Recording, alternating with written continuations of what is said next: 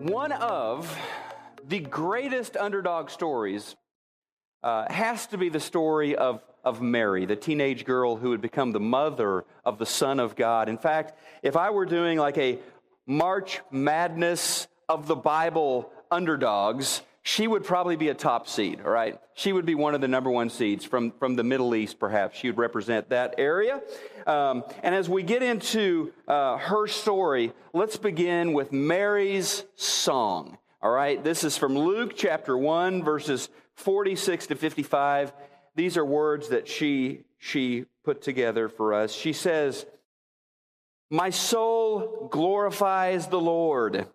My soul rejoices in God my Savior, for he has been mindful of the humble state of his servant. From now on, all generations will call me blessed. For the Mighty One has done great things for me. Holy is his name. His mercy extends to those who fear him from generation to generation. He has performed mighty deeds with his arm. He has scattered those who are proud in their inmost thoughts. He has brought down rulers from their thrones, but he has lifted up the humble. He has filled the hungry with good things, but has sent the rich away empty. He's helped his servant Israel, remembering to be merciful to Abraham and his descendants forever, even as he said to our fathers." Mary had an experience. She was in many ways a common young girl in a very common village. But she had a very uncommon experience. I think we could call it a life-changing experience.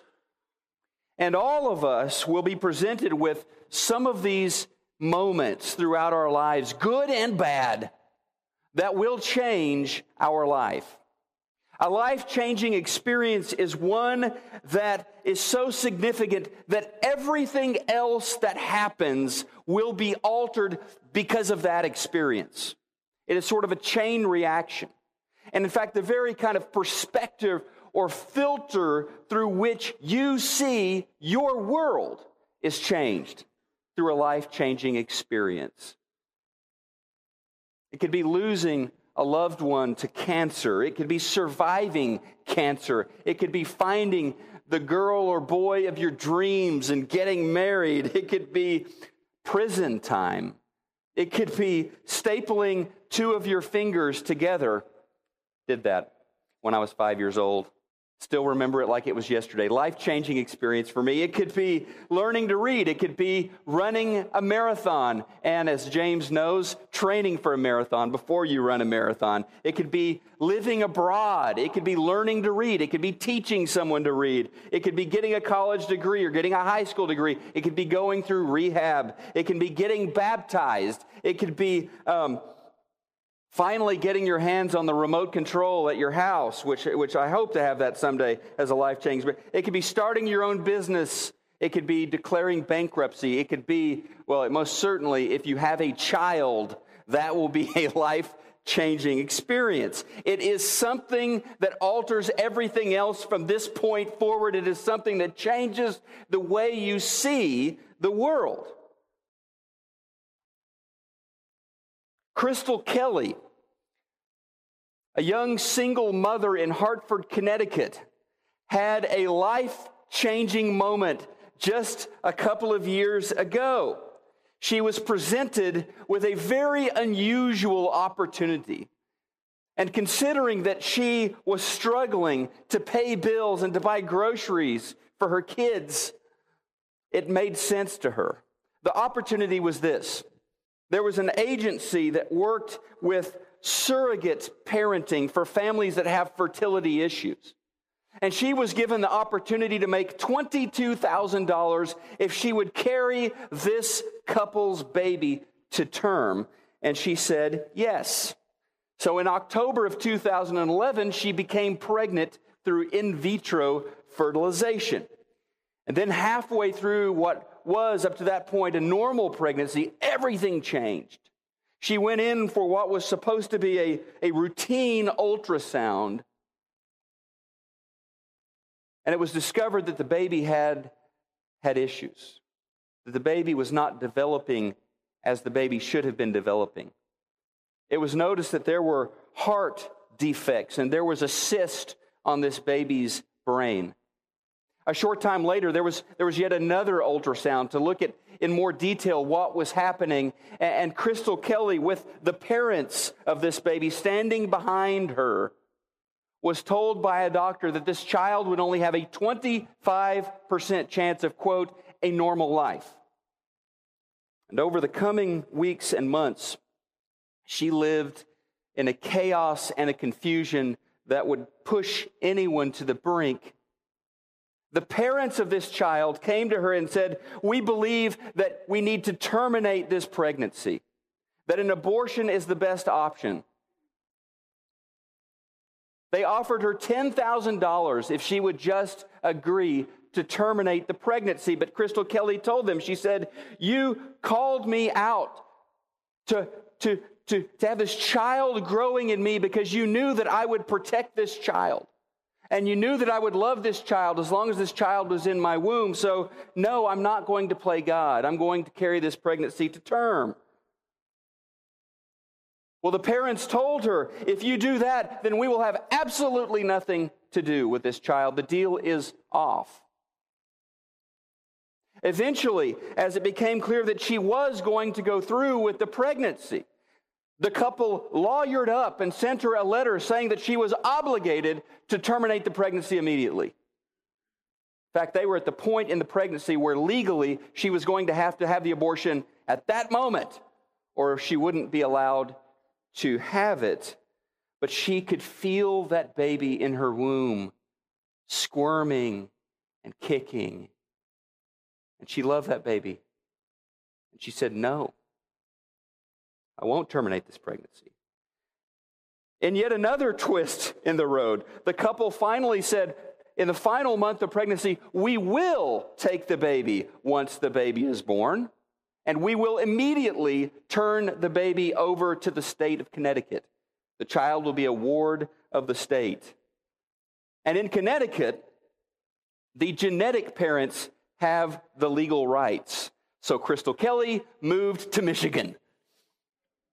In Michigan, the mother has the legal rights. When the baby came, Crystal realized, and we know the baby only is baby S for privacy reasons, a little girl.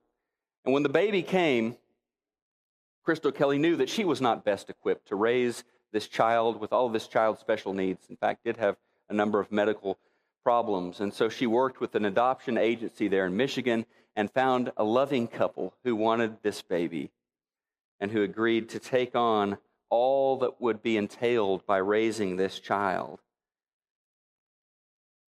And while some people may look at the couple that adopted baby S and see one picture, a baby born to a life of struggle and suffering, the parents of baby S see a baby who smiles, a baby who giggles, a baby who stares into the eyes of her mommy and daddy. They see a baby who eyes warily strangers who show up. They see a baby who is an underdog, who's beating the odds, who's surprising doctors with how well she is doing. Crystal Kelly's moment of life change happened when she decided, no matter what, I am going to protect the child growing inside of me. Mary's life-changing moment also involved a unborn child and a trial of a pregnancy. I mean, her fiancé Joseph decides to divorce her. The engagement was legally binding in those days, so Joseph decides, I'm going to divorce her, but I'm going to do it quietly so as to protect her, because as soon as she began to show, the villagers would be talking, would be gossiping, and there would be ridicule and there would be difficulty for Mary. But thankfully, an angel appeared not only to Mary, but also to Joseph and said, no, this child is of God. Remain true to your vow to marry this young woman. And Joseph did that. when the baby was born, so not only was the pregnancy a trial, but when the baby was born, the power in the region, King Herod, decided that he was going to target all of his military might to search and destroy the baby. So it was against all odds from a human standpoint that this baby was born, and that this baby was born to Joseph and Mary, and that this baby survived the early years of his life. Baby Jesus, of course, was raised in his early years in Egypt as Mary and Joseph fled to Egypt to protect the child. So chaos, confusion, threats, and fear all swirl around Mary. But Mary refuses to lose faith.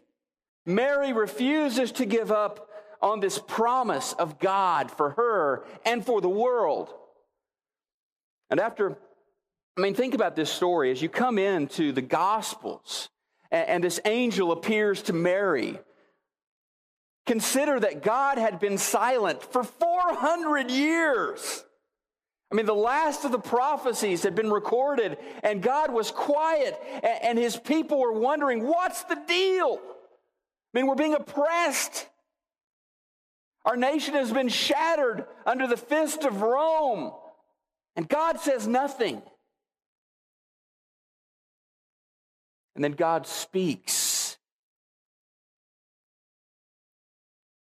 God speaks in some really surprising ways. Hallmark basically has, if you go to the Hallmark store, like there's one up close to my house, they have basically a greeting card for everything. You name it, there is a greeting card, right? They don't have greeting cards for this. They don't have greeting cards for the 2 pregnancies in Luke chapter 1. The first pregnancy is Elizabeth, who is way too old to be having any babies. She and her husband have never been able to conceive before, and now here she is with her walker and her dentures, and she's pregnant. Okay? Hallmark doesn't have a card for that. Hallmark doesn't have a section of cards either for the virgin pregnant girl, right? They don't have that section. But that's who. So you had one woman who is too old, one woman who is too young, and too unmarried, and too virginal to be having any babies. God speaks with an exclamation point in Luke chapter 1. You talk about having a baby as a life-changing experience. Having a conversation with an angel is a life-changing experience. You know this throughout Scripture. Every time an angel shows up, a messenger of God to deliver a telegram from heaven to somebody, the first words are inevitably, do not be afraid, because it is a scary thing to be face-to-face with an angel. Don't think little precious moments. Think something that will throw you on the ground and soil your britches, right? That's what an experience with an angel does. So this angel shows up and says, Mary, don't be afraid. In fact, be the opposite of afraid. Be thrilled. The angel tells her, Mary, you, in Luke chapter 1, the angel tells her, Mary, you are highly favored. The angel tells her, Mary, you have found favor with God. The angel tells her about this baby, and the words become even more grandiose, even more epic.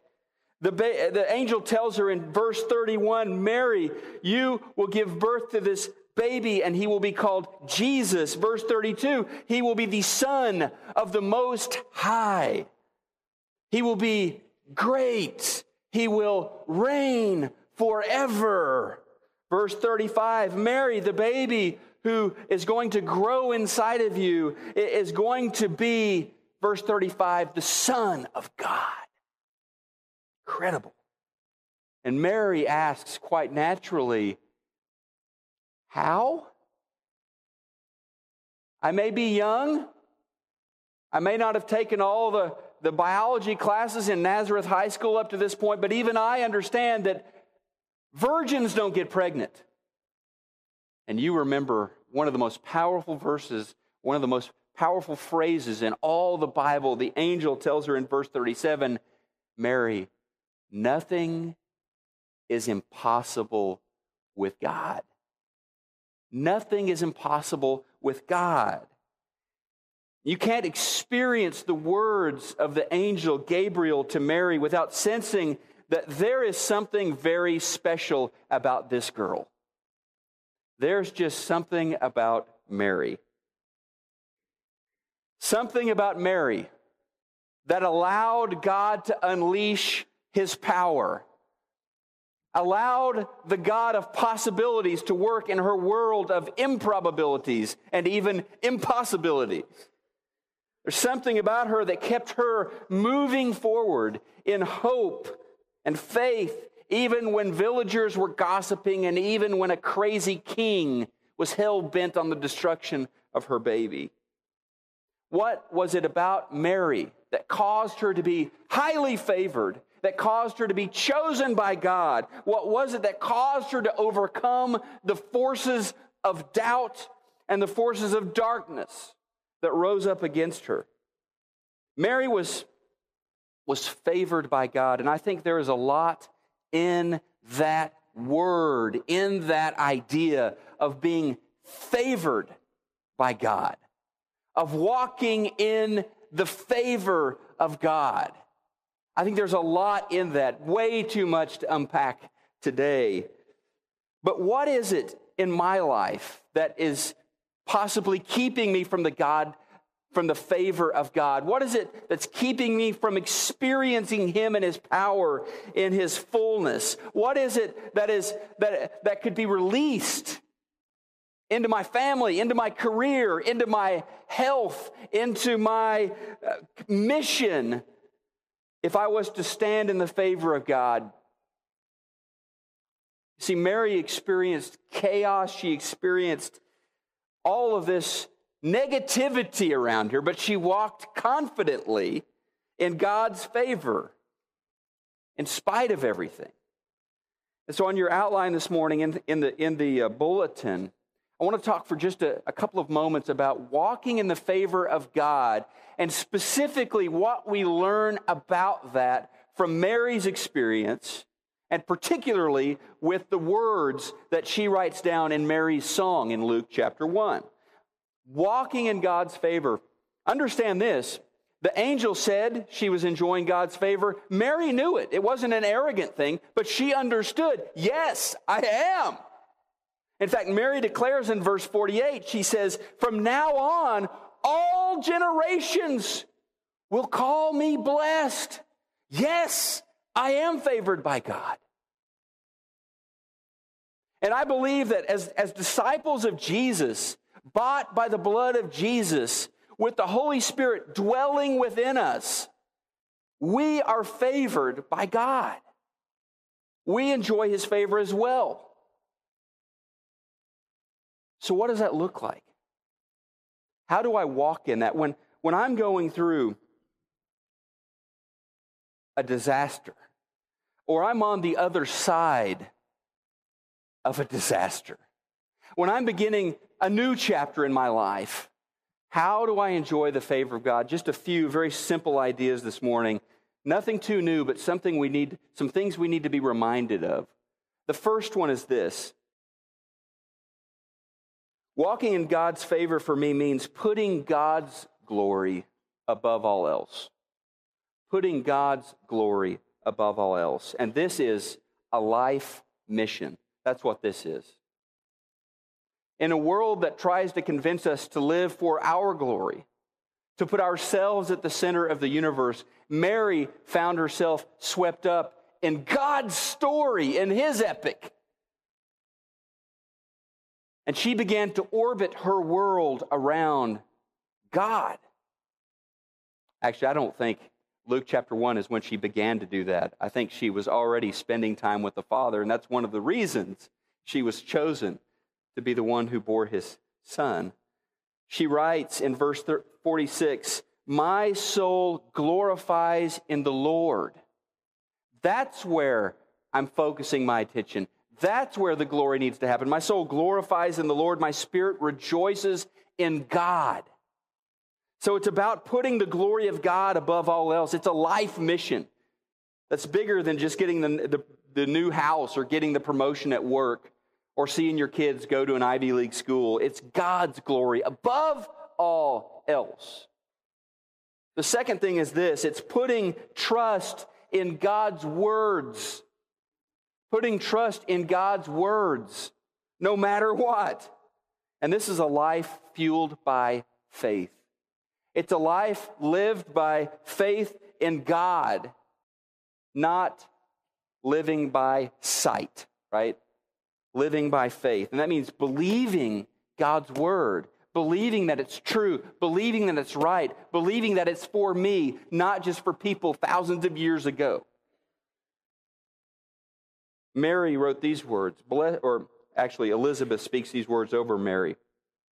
Verse 45, blessed is she, blessed is Mary, who has believed that what the Lord has said to her will be accomplished. Blessed are you when you believe that what the Lord has said will be accomplished. Blessed are you, child of God, when you open the Word of God, when you read Scripture, when you meditate on Scripture, when you memorize Scripture, and you believe that what is written in here is true and defines your future, not the words of anybody else around you, but the words of God. And Elizabeth says, Mary, you're blessed because you heard some incredible things and you believed them because they came from the mouth of God. And then finally, walking in God's favor is about putting God's word into practice. Not just being a hearer of the word, as James will say, but a doer of the word, putting God's word into practice. A life of power is unlocked by obedience, right? A life of power is unlocked by obedience. Mary says, I am the Lord's servant. That means I have a master. My life is about doing what my master tells me, trusting in my master, following my master. I am the Lord's servant, she says. May it be as you have said. I think obedience gets a bad rap. I really do. I mean, a lot of us grew up thinking about obedience like this. Do what God says or else. Walk the line or else. Obedience, for many, conjures up the image of a God who is waiting to pounce on them for a misstep. And I believe this is a fundamentally corrupt notion of what biblically obedience is. I believe it is an impoverished notion of biblically what obedience is about. So let me suggest this humbly this morning. What if obedience is not a curse? What if obedience is not something to be viewed as being hard and arduous and life-draining? What if obedience isn't a curse? What if it isn't living under the heavy weight of impossible demands? What if obedience is rather the key that unlocks the favor of God? You know, Mary wasn't bummed out that she had to obey God. That's not the feel of Luke chapter 1. She was thrilled at the future she knew God was going to unlock for her as she believed and responded to his words. And in the end, not only would she be blessed, but we would be blessed through her obedience. She declares, my soul rejoices in God, my Savior. This is not a woman beat down by impossible demands. This is a woman whose soul thrills in obeying her mighty God. Because obedience is really about stepping into the blessing of God. That's what it's really about. Stepping into the blessing of God. It's about living out the favor of God. It's about trusting that Father really does know best. Right? And in every part of the Bible, from beginning to end, God's word reminds us that obedience unlocks blessing from God. Right?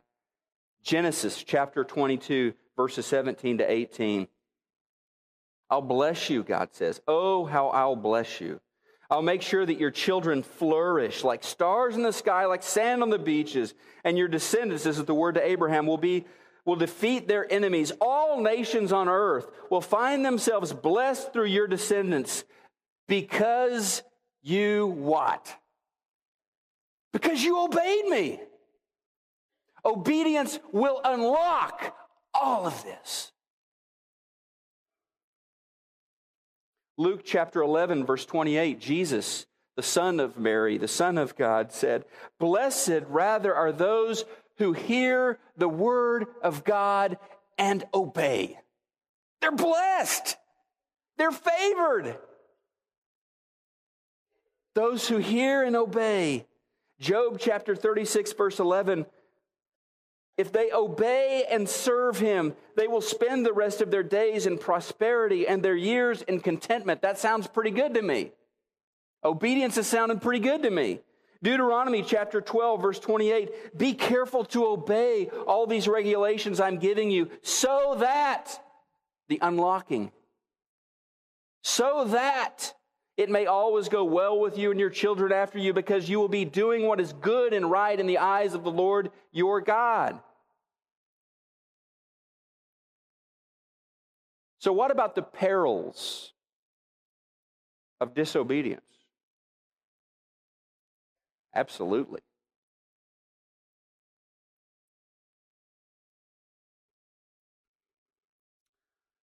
When you understand that God is who God says he is, when you understand that Jesus is the Son of God, when you understand that he has the words of life, you know and you see that there is no life apart from God. Amen? God is life. He's the source of life. And we're not just talking about the creation of the world. God is the source of life. Separation from God is death. What that means for me, peril of disobedience, what that means for me is when I see what God has laid out for me, when I see his word, when I see his will, and I choose to walk in another place, I'm walking toward death. It's very simple. When God tells me, honor your wife, honor your marriage vows, and I say, no thanks, going over here, it's death for my relationship. Part of me dies. When I dishonor, when I disobey the way God tells me to raise my children, to say, I know better, or I'm just not going to raise them, I'm going to let the TV and the friends at school raise them, I'm walking toward death. Unfortunately, I'm holding my children's hands as I walk. When I hear what God says for my finances and I second guess it, and I come up with my own plan that's less than what he has for me, I'm asking for death in my finances. It's that simple. It's not that God is wagging his finger. It's that he is life. And when I choose to walk away, natural consequence is death. Of course, the ultimate natural consequence of that is eternal death, eternal destruction. Again, it changes everything when you understand this. For some people, God sending people to hell is like this malicious desire that he has. Oh, I can't wait to send people to hell. Although Jesus says in the Gospels, hell was not made for you. Hell was not made for people. It was created for the devil and his angels. However, heaven is an elective course. If you elect to do your own thing, if you elect to live separately from God, out of his love for you, he will honor that choice. And there is no life apart from God. And so hell is something you choose. And God honors that choice. And yes, it's destruction. And yes, it's death, because there's no way you can experience life in some place where he is not.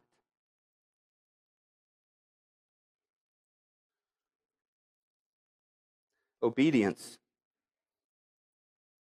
is movement into life, is movement into favor, is movement into the presence of God. Biblical obedience is joyful. Why?